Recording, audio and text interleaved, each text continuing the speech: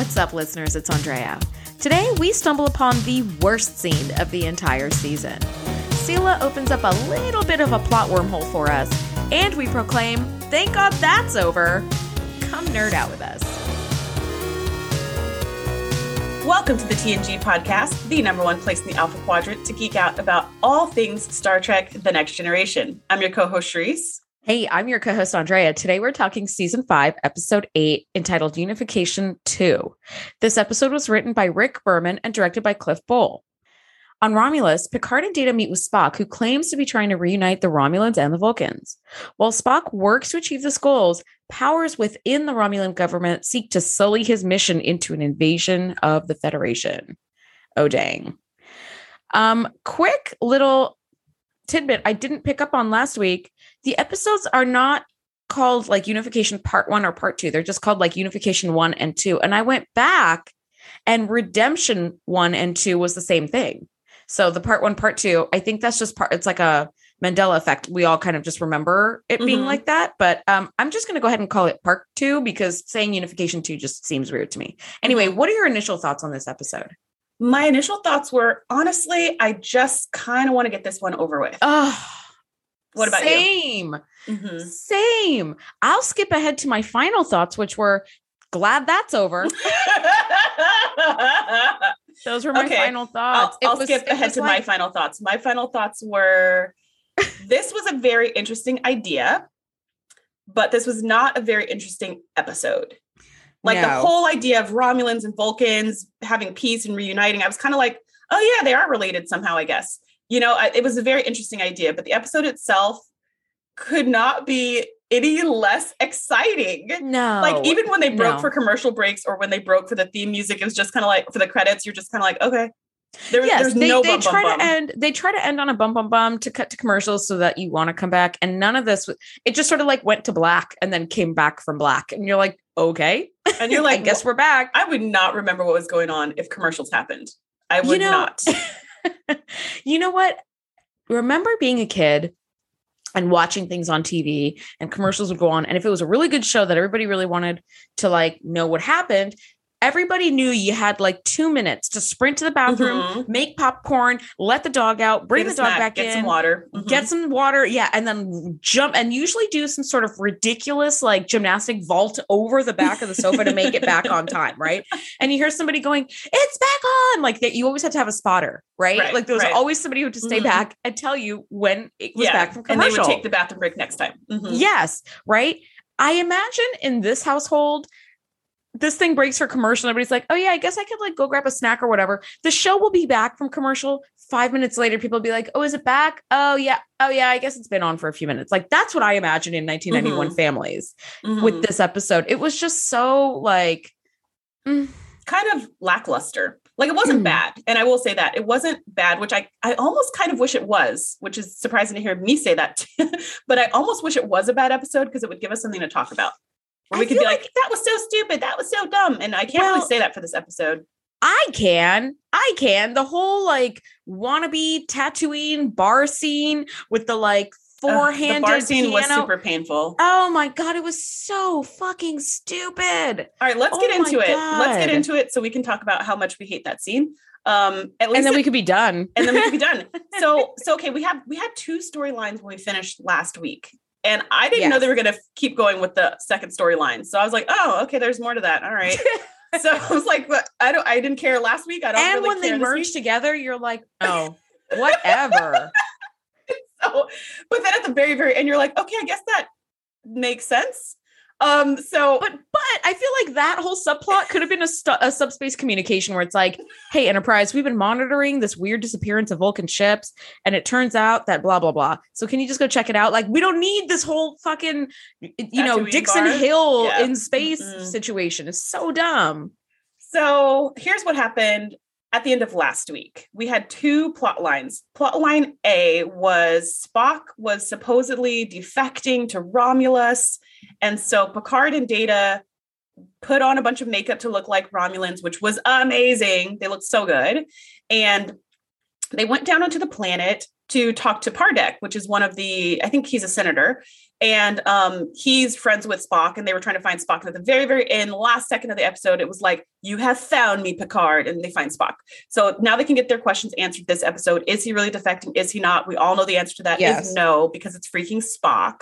Yeah. But the B plot was there was some junkyard being ran by the Zakdorn, and stuff has been going missing. And it turns out this Vulcan ship had gone missing.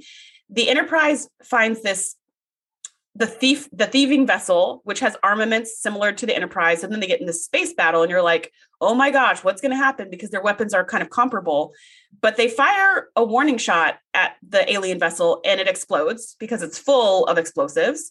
Mm-hmm. So they didn't get any answers. So to me, I thought, okay, that storyline's done. The Enterprise is going to now go to the neutral zone where Picard is and like pick him up on their way back or whatever.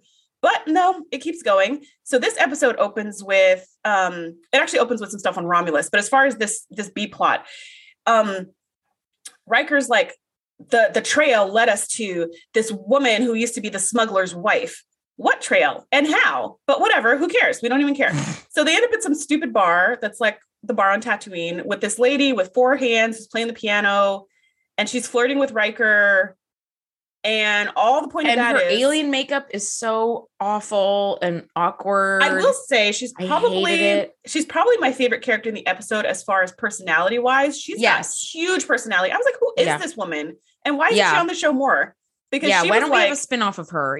Or just bring her back like they did with with Kalar, the actress who played Kalar, and how she came back on the show like 5 times as different aliens. Yes. Like bring her back as not this, because this is dumb, but bring her back as something, because she was amazing. But I was like, I'm not sure. She really like took the scene and made it hers. It was her. It really scene. Was. The other people were just like co-stars, but it was her. Like she had including so much personality, including Riker, which is hard to put him on the sideline. Yeah. But she was amazing. But didn't super love her alien makeup and the 4 arms and the piano playing. And at one point, Worf has her singing Klingon opera. And I was like, oh my God. At that point, I was like, where is the 2X button for this episode? See, I totally agree with you. And I was lamenting the fact that Star Trek TNG is no longer on Netflix where you can do the 2X button or whatever. And I was like, I can't deal with this. I wrote, dear God, what in the ever-loving shit is happening? Klingon opera, Worf singing, dear God, make this end. Please make this end. And I wrote that in all caps on my notes. Yeah. What in the ever-loving shit is going on here? And Worf was like, God, all proud and stuff. And I was like, no, hard pass. It was painful. All of it was painful. But the whole point of her and the bar, the whole point, and I'm just going to like wrap up plot B because could be wrapped up in a scene. So stupid.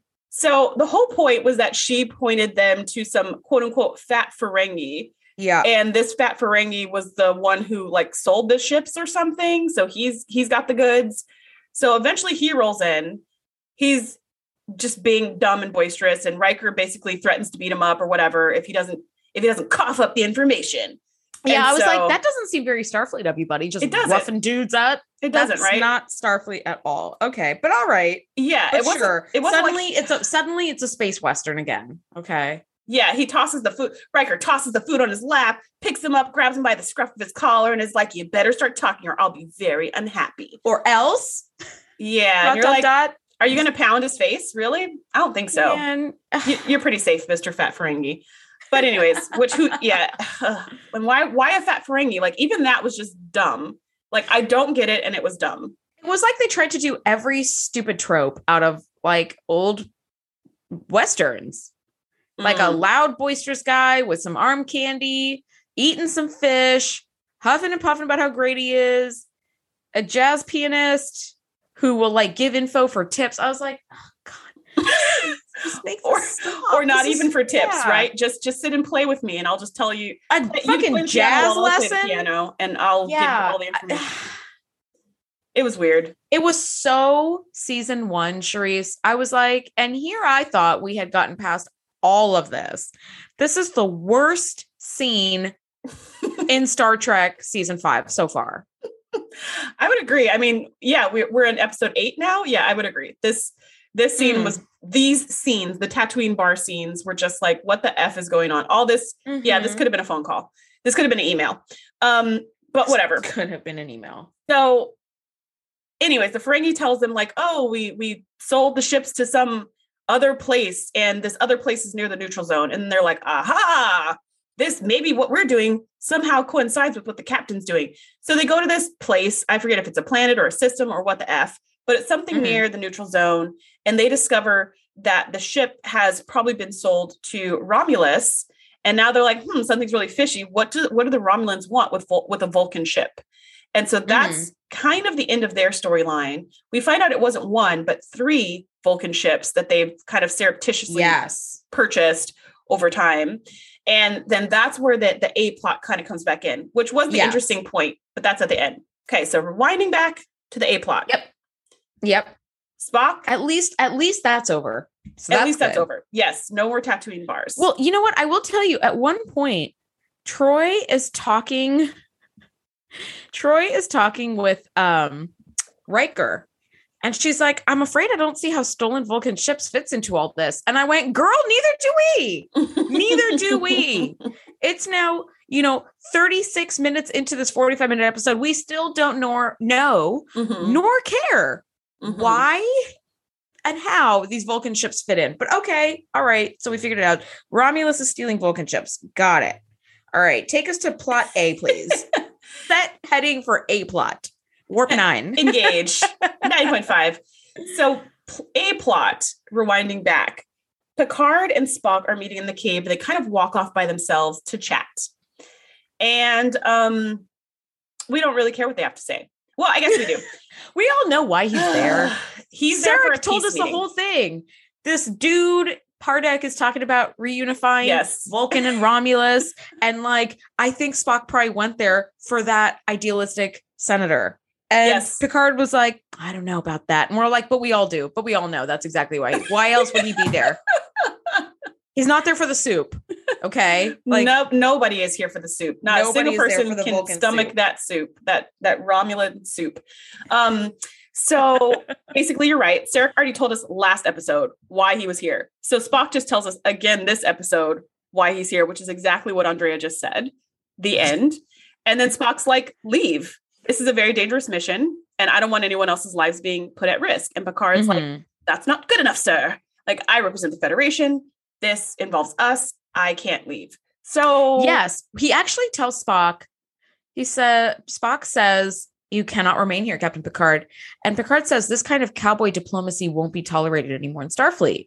And I looked it up, and I didn't realize that was actually a saying. Cowboy diplomacy is a term used to describe like the resolution of some sort of conflict through brash risk-taking, intimidation, military deployment, or a combination of those tactics. And it's criticized as stemming from this like overly simple worldview where you can just sort of cowboy your way in through and shoot your way out and everything will be fine. And it's actually reads very much to me like something Captain Kirk was all about, and Riker too. Just cowboy diplomacying their way through shit. Yeah, I thought that was a really ironic line because Spock was the one always saying stuff like that to Kirk. Like, you're too emotional. You're too irrational. You're flying off the handle. You never plan anything. And now Picard is accusing him of the same fault. And I thought that was really ironic and really funny and cute. So go ahead. Well, he also has to be the bearer of bad news. And it was kind of the most perfect delivery of bad news where he said, I have something along the lines of like, I have an unfortunate task to like be the bearer of some bad news. And he doesn't in the end actually have to bear the news because Spock already knows. He's like, Sarek is dead. And Picard didn't even say anything. And that's how he's dead. But what actually kind of blew my mind is like, yes, I know that like this is a father-son relationship that's been very tumultuous. But he didn't really say like my father is dead or my dad is dead. He said Sarek is dead. And I was like, that just sounded odd to me. But whatever. I mean, they had like a very strained relationship. Yeah, very strained relationship. Exactly. Yeah. The Romulans have a Romulan underground, and this which is actually underground, which is physically under the ground in caves. Because why not? Obvious. Yep. You can't meet in someone's house? Like, what's wrong with a house? But well, all right, I feel like it's the whole fucking cave. It's the whole secret police thing, right? You can't meet in someone's house because you can't be gathered. Like you don't want anyone to see you or know. Yeah. It's a very scary situation, actually, where the community is so volatile that the underground rebels' whole goal is peace. That tells you the state of their culture, that the underground movement is for peace, not for violence, but they just want change through peace. So they want to embrace Vulcan morals. They want to embrace peace. And so Spock is super excited about this. And he's like, yes, I'm going to meet with the young new proconsul. And I think he'll be amenable to kind of moving towards peace eventually and reunification eventually. I know it's going to take decades, probably lifetimes to happen, but we can kind of get the ball started here. And Picard's just like, that doesn't really sound like that's going to happen. And Spock's like, well, you just have a closed mind. That's all. So I guess I do, because this doesn't seem like a good idea, buddy. Just going to tell you. Doesn't seem very likely because the Romulans have been pretty anti everybody. So I don't see how suddenly they're going to be like, let's all join together, brothers, especially where the Vulcans don't offer anything to the Romulans. Romulans are very strategic. And if they have something to gain, then they'll go ahead with a plan if they can get something out of it. But what would they get out of sharing their technology and whatnot? Great. They don't care about that. That's like asking the Klingons for peace. Come on now. Come on now, people. Come on now, Spock. You're not being logical. I'm going to tell you right now. He might have a touch of whatever killed Sarek, because this shit is not logical. But all right. Not to be overly glib about it, but you want to go ahead and something here is not making whip out a tricorder and scan this man. All right. And Picard does mention that multiple times, like, you're not being logical. This doesn't sound legitimate. And Spock is just like holding out hope. So he does end up meeting with this young proconsul. And the proconsul to me seemed smarmy AF. He was just all grinny and smiley and, oh, yes. Oh, yes, I do want peace. Reunification. Let's do that tomorrow. And Spock is like, I'm taken aback by how quickly and thoroughly you are agreeing with these plans. And he's just like, well, I'm just down for peace. And that's what I'm about. So, we'll see you next week or whatever. He plays a politician. This actor, I don't know who played Neral, but he is the perfect politician. Very amenable, very gregarious, chit-chatty and friendly and open. And like his smile is a little too big, a little too much, right? It's like when you see politicians kissing all these babies and I'm like, it's just too much, man. It's way too much. But it's enough that Spock is like, okay, who does that? Let's just pause for a minute on that. Who the F is letting random politicians kiss their babies? Part one. Part two. Yes. Who's going around kissing a bunch of random babies? Like, who does Don't that? you know that they're fucking germ factories? Stop kissing all these babies. Why are you kissing babies in the first place? It's weird. You're right. This whole scenario, it's like people sitting on Santa's lap. It's another thing where I'm like, this should not be a thing. Why do we do this in our culture? We should not do this. So whatever. This is another weird thing that people do. They don't do this on Romulus though. Yeah, I do not understand that at all. Like, I feel like when people are around politicians, like especially like big politicians or like running for president or whatever, it must be this like intoxicating kind of feel, because the way that I see people behave, like I've never been to like a big political rally or whatever, but when you see video footage of these people, it's like they're around the freaking Pope. And I don't even trust the Pope. So if I don't want the Pope kissing my baby, I especially don't want you guys kissing my baby. Maybe it's like being at a concert or like being at Comic-Con, just being so starstruck that you do things that you would not normally do in your everyday life. Maybe that's what it is. Yeah. We're gonna chalk that up to just like crowd. I have a strict no baby kissing policy. Yeah. When it comes to me or any babies. Yeah. No, just, you know what? Hard pass. Anyway, he does seem like that politician who would be kissing babies, right? But Spock is like, okay, well, hey, all right, cool. This is going to be easier than I thought, maybe. Like, that's kind of nice. And as he leaves, the door opens and we're back. It's Sela again. She's back. And I was like, girl, I thought they dropped you off at whatever. Oh, she had made the quick escape after Data like exposed the ship. But she had been listening to the whole thing. And clearly Neral is in cahoots with Sela. And she likes listening to people's conversations. There's definitely a theme here. She's all about like listening to the Duras sisters trying to like seduce Worf. This guy talking to Spock. So she comes out of the closet, that nosy neighbor, or wherever she was, In my mind, it's some Romulan closet, but it was probably another room. I feel like it was a hallway because like Spock went out that same door that she came in. So no, I don't think so. I think Spock went out the door on the left. She came out of a door behind his desk. Oh, okay. So it was like it could have been another hallway, but it's the listening closet. Like it's a closet, the closet of nefarious deeds. All right. That's right. And so she comes out and they just kind of smile at each other and you're like, oh man, he is not to be trusted. What a shocker. The politician is not to be trusted. You can't trust the Romulan government. So surprising. It's like, oh, Spock's not a traitor. So surprising. Yes, exactly. Anyways, that's what happens. And then Spock comes back to tell all the rebels, good news. The Pro Council is like all for peace and reunification. We're going to get this party started today. And Picard is like, wait a minute, flag on the play. That's false. There's no way he's going for it this quickly. And they're like, well, but, and everybody in the crowd is so hopeful. Like, yeah, this is going to happen. Finally, all our dreams will be revealed, all this stuff. And Picard's like, listen, he didn't get to where he is by not pleasing all the traditionalists. He had to have their support. He has to share their values publicly. So if he's going to do anything with this resistance, it has to be really subtle, really like on the side. It can't be a big public thing like he's promising. This doesn't make any sense. Yeah. And all the people are like, maybe the Federation just doesn't really want peace. And I was just like, ugh, this irritates me. Yeah, this irritates me. Yeah. Use your logic, people. Come on. Yeah. Y'all know your government better than we do. Yeah. You know they're shady and not to be trusted. I love that. I love that Picard was the one who was like bringing the logic to the table. I think also it kind of, to me, feels like a metaphor for like, you could be a very logical person, look at Spock, but when it's something that touches near and dear to your heart, logic doesn't always apply. Or you kind of like actively avoid using your logic so that you can continue to pursue this thing that's like near and dear to your heart. Like I've seen people do the most illogical shit ever and they have the most crazy like justifications for what they do. And you're like, okay, so you are just on this like weird mission to do this other thing that like makes no sense because you are just choosing like not to look at things logically or like you're choosing to ignore that. And I think that's very much Spock. Like he's on this like crazy mission that like, yeah, there's some support for it, but like you're literally meeting with a politician who has pleased all the traditionalists. And he's saying he's going to accept this like extremely radical plan that's out of like the far left. And he says it's okay. And you're like, cool. He says he's on board. Let's order the pizzas and get everybody together. It's like, wait a minute.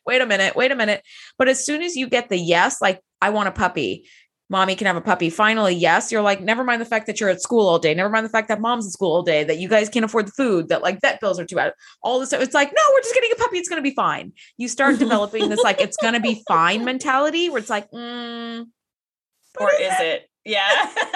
Yeah. Turns out, spoiler alert, never goes well. It's not going to go so good. So, well, at one point, Data is up, on the Klingon ship, and he's able to sort of piggyback on some Romulan signal to like break into their main computer.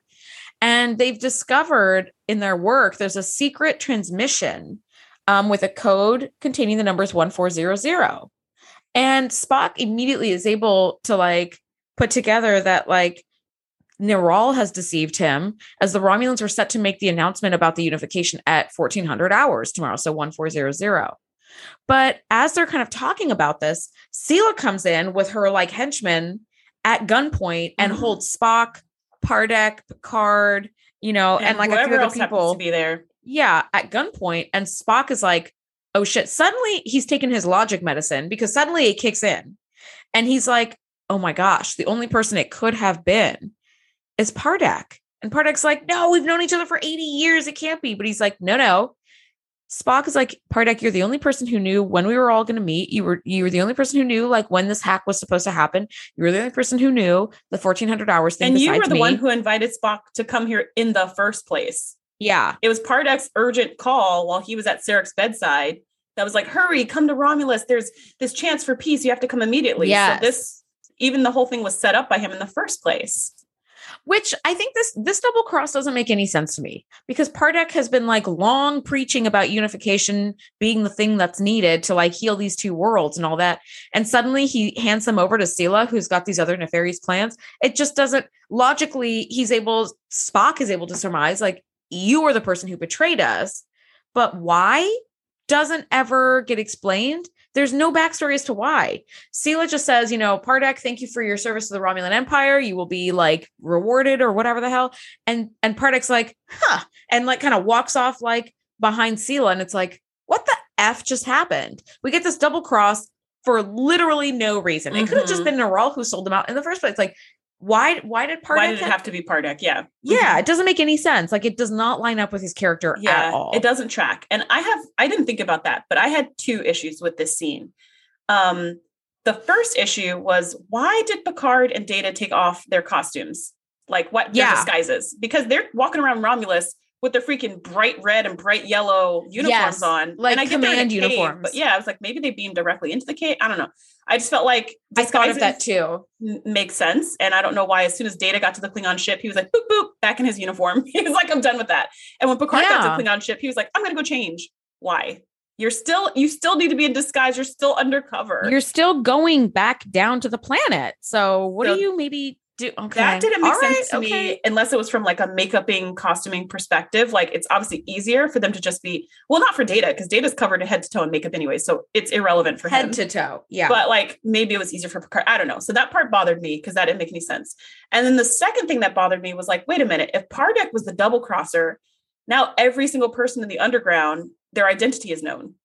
So yeah, that's true. Like, you're all screwed. You're all of you guys. And they just keep on meeting like nothing ever happened in the same cave with the same people. And I was just like, but Pardek was the traitor. He knows everyone here. He was like the leader of this little band. So that to me was also bothersome. That wasn't. Like, this doesn't make any sense. Okay. But whatever. All right. But we finally get to kind of the root of this whole thing. Thank you, Sela, for explaining it to us. She lays out the whole plan. The Vulcans are going to, hear a message from Spock to be ready to welcome their Romulan cousins to reunify the system. But it's not going to be the reunification that Spock was hoping for. The Romulans will then open fire and attack Vulcan and conquer the whole planet. Right. And Spock is like, well, logically, I'm going to say, suddenly his logic is fucking working after all this time. It's kicked in all of a sudden. Spock is like, well, the likelihood that you're going to kill me after I relay this message is very high. So I'm not going to participate. I'm not going to do what you want me to do. Because she's like, if you don't relay this message, I'm going to kill everyone. He's like, well, you're going to kill us anyway. So I'm not doing it. So she's like, damn it. And she's like, well, luckily I have a plan B, because Sela's smart about stuff. And she's like, I've got this holographic Spock that will instead deliver the message. It won't be interactive, but fine. And I thought, Romulan technology is extremely comparable, if not better than the Federation's. I'm going to say it's clearly better, because we don't do that.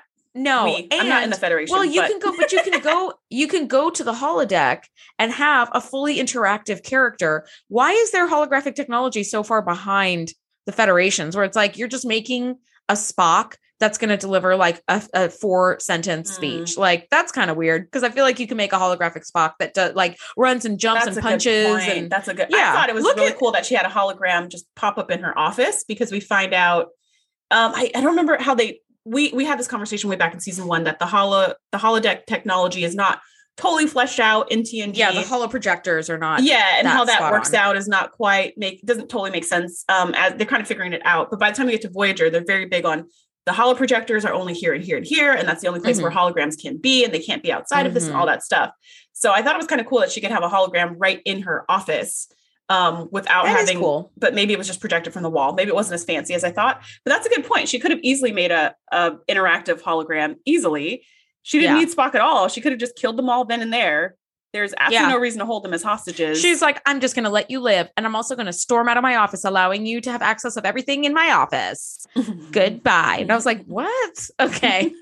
That's when I was like, this is so dumb, because the minute she storms off to be like, Huff, look how brilliant I am. I'm going to go put my plan into action.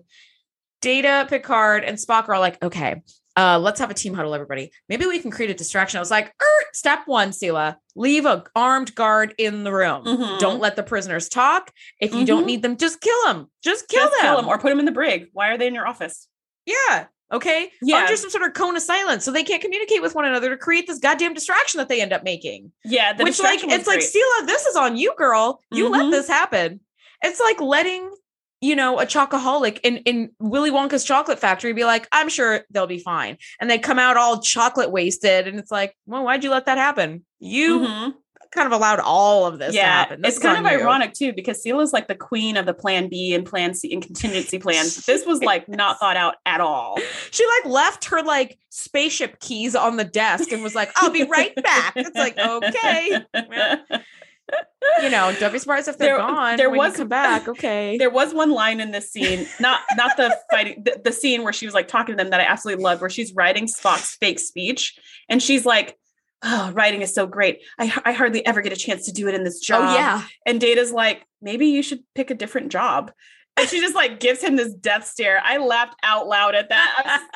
I love that he is still Data. Yeah. Yeah. I love that he's still Data through and through. He's like, I'm going to offer a helpful suggestion. She like grinds her teeth at him and then keeps going. That part was great. At the very least, now the stolen Vulcan ships make sense. Sela and company stole several to use to approach Vulcan with in order to make the Vulcans believe that like they're friendly, right? But really they're full of Romulan battalions. Yes. So Spock is supposed to basically be on one of the ships to be like, I'm coming with my Romulan, you know, brethren, and we're gonna all something reunite. Friendly, right? Woo! Yeah, exactly. And at least now we know where the stupid ships came from. So Riker, you can stand down. But Sela, again, because she is the queen of the plan C, D, E, and F, she's like, the minute this reunification speech is going to happen and these Vulcan ships are approaching Vulcan, the Enterprise is going to be occupied with much more pressing matters. And she basically relays like a medical emergency that needs like instant evacuation, and the Enterprise is going to have to take off to go deal with that. And I was like, yes, girl. Yes, this is the Sela that I know, who's got a contingency plan for her contingency plans. Okay. Yeah. This is fantastic. So for her to just leave the office with everything unlocked and like, I was like, okay, again, these things just don't track, but whatever. What we in the business call a plot hole. Yes. They fell into a plot hole driving down the street. Into like, it was like a plot black hole. Like it was huge. A plot wormhole. And they came out on the other side. Unscathed. And she's like, where'd they go? And it's like, well, you left this wormhole opening wide open. Anyway. And they also, did you see how they programmed those holograms? They were also very simple, right? Like the holograms that popped up because Riker was like, get down, get down, get down, get down. Yeah, like he was like, I'm just going to go ahead and say that Romulan technology is superior in every way except holograms. Their holodeck, not a thing. Yeah. Although, no. It makes sense if they don't use that for entertainment the way that the Federation does, but if they're so focused on war and conquering that they only use it as a tool, maybe that's why it's really like not that advanced because they're Charisse, you're good, because I would not have thought of that. I would have been like, well, I guess that technology just kind of sucks, but all right. Yeah, you're totally right. Because I mean their cloaking technology is on point. My God. Because it's like war and Federation. Yeah. Well, see, here's the thing. The Federation is not on friendly terms with the Romulans, so it wouldn't make sense that they would have Romulan cloaking technology, but they are on friendly terms with the Klingons. They help the Klingons out at every fucking turn. At every turn. You can't throw me some technology. They could recreate it. They have a treaty signed where the Federation has agreed to not pursue cloaking technology. So it's like their peace talks or whatever. They have agreed. Well, that's the worst game of hide and seek I've ever heard of. Okay, because the Romulans and the Klingons all have cloaking technology, and the Enterprise is like, well, I guess we signed this treaty, and everybody's like, yeah, we all signed the treaty too. Right? Yeah, I actually let's go cloak away. I don't actually know who exactly is in this treaty because they say the Federation signed a treaty, but the Klingons are part of the Federation, and the Klingons have all the cloaking technology, and it's super duper cool. So I guess everyone else besides the Klingons cannot develop cloaking technology. We find that out in the episode with the Pegasus later on in like season 6 or whatever, which that's like one of my favorite episodes. I love that episode. It's so cool. Just the visuals are super cool. I am in agreement with that, Captain, where I'm like, we're kind of way behind and militarily we're being dominated. So I think we just need to get on that cloaking technology, guys. But all right, whatever. Yes. That's a discussion for another time. Yeah, no, Yes. I'm super like with that dude. Yeah, we'll bring that up when we come to that episode. Yeah, we'll bring up Riker's old captain who somehow managed to like not blow up on a ship that Riker was on when we get to that episode. But yeah, no. So the Enterprise is like, okay, we made it to the neutral zone. Because we're not totally believing this distress signal. It seems a little shady. And I love that Riker knows Picard so well, even when there's like a message from a fake Picard to like stand down and stay where they are and don't get involved. He's like, that doesn't sound right, which I was like, thank you, Riker. Thank you for like being able to read between the lines. And Spock's message is about to be transmitted. Sila's like, there's nothing you can do now. Like this message goes out in minutes because Data used the holographic projector in Sila's office, which she left unlocked, to create kind of like project a new office inside the withstanding one. And like these holographic Starfleet officers distract the guards just long enough that like everybody can kind of peek out from behind the holographic walls and like punch a guard or Vulcan pinch a guard or something. Yeah. So knocks him out. And Sila is like, it's too late. There's nothing you can do. Spock's message goes out in mere minutes, which, as we know, minutes in Star Trek time is like hours. And as his message is being transmitted, it seems like it's Sila's message, except the message kind of breaks and Spock is like, issues this immediate warning, like 3 Vulcan ships are like approaching Vulcan, but they are not. They're full of Romulan troops, like warning, warning, warning. And it gets cut off. And Data is like, I'm certain that the message was able to be transmitted before, like the main part of the message was able to be transmitted before it was cut off. And the Enterprise is like, oh shit. And so they run to the neutral zone. And as this Romulan warbird decloaks in front of like the Vulcan ships, the Enterprise is like, stand down, go back to where you came from, leave the Vulcan ships alone because they don't really know who's on there or not. But the Romulan warbird like destroys the Vulcan ships and then recloaks itself and flies away. And flies away. And we find out because now we know that like the Vulcan ships are full of like Romulan battalions. They just destroyed like thousands of their own troops to like destroy the evidence. And I was like, damn, that's cold. And that right there is why we will never have unification. Okay. Yep. Right there. Yep. Oh, it was actually really sad. I was like, damn. Yeah. You sunk your own ships to like clean up the evidence. Yeah. At first I thought like when it decloaked, I was like, oh man, the Enterprise is going to have to fight this Romulan ship. And at this point, the Vulcan ships have crossed over the neutral zone into Federation space. Yeah. And so when it decloaked, I was like, oh, now they have to have a space battle, but we know the Romulan ships are just as good as the Enterprise. And we also learned last week that one shot from a phaser and the Enterprise's shields are going to be down to 72%. So we're like, 2 shots, 31%, 3 shots, you're done. They're done. So we're like, I don't know. Like if they get in a space battle, this is going to get really ugly. And maybe the Vulcan ships will get a chance to scamper away while the Enterprise is looking at balloons. The Enterprise shields remind me of that troll in Monty Python and the Holy Grail, where it's like, you must answer me these questions 3. The shields are like, you must phaser me these questions 3, and I will answer anything you need. And I'll be super helpful and I'll just go away so you can blast through the hole. Thank you. What is your favorite color? Yes. Blue. I mean, green. God, if you have not seen Monty Python and the Holy Grail, which has extremely obvious crossovers to Star Trek TNG, check it out. It's really funny. It's ridiculous and silly. So don't expect it's so silly and ridiculous. Has nothing to do with sci-fi, but it is really funny. Anyway, that was pretty brutal. 2,000 Romulans murdered instantly instead of letting them be captured. It was like, no, we will not let them be captured. I mean, they just decloaked, murdered them, cloaked, and went about their day. Like it was nothing. Yeah. And you can tell too that this is another contingency plan. If we get discovered before we get there, destroy the ships. Like we're not, take no prisoners. We're not being taken as prisoners either. It's pretty intense. And when Picard was arguing with Sela earlier, before all the guards got knocked out or whatever, he kept saying like, this will never work. The Enterprise will stop them. This will happen. Like all these blocks. And she was like, yes. And then we'll do that. Yes. And then we'll do that. So one of the things was like, even if you get to the planet, by then everyone will be alerted and they're going to be on your trail. And she was just like, by that time we'll be fully entrenched and it'll be a standoff and it'll be a siege and we will wait it out and we will win. And it was like, dang, she even has a plan for if they get to the planet and they don't automatically crush everybody in Vulcan. She has a plan for everything except for locking her office. Which, I mean, Spock did say, like, hey, Data, do they know that we have access to their computers? Or, like, did they ever figure that out? And he's like, I do not believe so, sir. And they didn't. True. So that all worked out for the best. Okay. All right. I can go with that. I'm okay with that. So then Picard and Spock and Data, with the job well done and high fives all around, are like, well, let's get out of here. And Sila's like, you'll never get out. There's guards everywhere. And Data's like, oh, I've seen the schematics for this place. I know all the secret tunnels and entrances. We can walk right out. And I've also disabled all the cameras. Yes. And why don't we just Vulcan neck pinch Sela and knock her out? Why they wouldn't kill her is beyond me. But okay, whatever. She's like the mastermind behind all this badness. Kill, capture, arrest. There's so many things they could have done.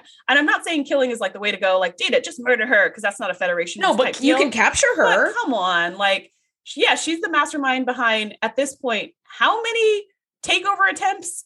Why are we still letting her... And deaths, and yeah. Why are we still letting her have reins? Yeah, yes. Why are we still letting her roam free? This is really stupid. Plant some evidence on her so her government turns on her. Be really, like, Romulan about it. I don't know. But basically, Data's just like, we don't want you to alert the guards. So Vulcan neck pinches her, and then they just walk out. They just walk on out. They no guards outside of her door. They totally just stroll out. Apparently there's no guards outside. There's no guards anywhere. They just walk out and then just beam back to the Klingon ship, and all is well. Yeah. And Picard at the end, you know, they go to say goodbye, and Spock is like, I will not be going with you. This reunification is our fate. It's got a movement that can't be stopped, and I must be here to be a part of it. And, you know, as a farewell, Picard offers Spock the chance to do a mind meld to share what Sarek shared with Picard. And it was kind of a nice ending where the episode wraps with the mind meld and Picard looking like very at peace and Spock looking like overwhelmed with love and emotion. And I was like, oh, that's really sweet. But that's where the episode ends. And I'll share my final thoughts again. Glad that's over. Yeah. That whole thing sucked. I did not like this episode at all. And I was like, oh, now I know why I've never gone back to watch this. And I never will again. No, this was the last time on the rewatch train for me for these 2 episodes. Well, a little bit of trivia. Unification was actually created as a tie-in to Star Trek VI, The Undiscovered Country, which is a movie that Spock was supposed to be a part of. And it had to do with like Klingon peace and Romulan peace treaties with the Federation. So this was actually a teaser trailer for that.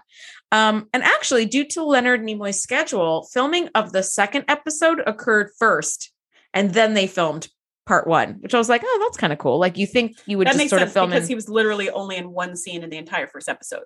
Yeah, so you just need him for like 15 minutes at the end to be like, hey, we just need you to say this one line 4 or 5 times, and you're good. Like, at the end of the day, it's whatever. Anyway, so that was that. Do you have any final thoughts? No. Let's never watch this again. How about that? Agreed. And if we ever wonder why we haven't seen this episode in a long time, like 10 years from now, we'll do a Vulcan mind meld and be like, oh, that's right. Remember, it's really bad. And then we'll save ourselves from watching an hour of this awful television. Every time I see the thumbnail with a Vulcan on it, I'm like, next. No, next. Yeah. Next. Yep. So yes. I do that more than with the Klingons, because the Klingons by season 5 start getting pretty interesting.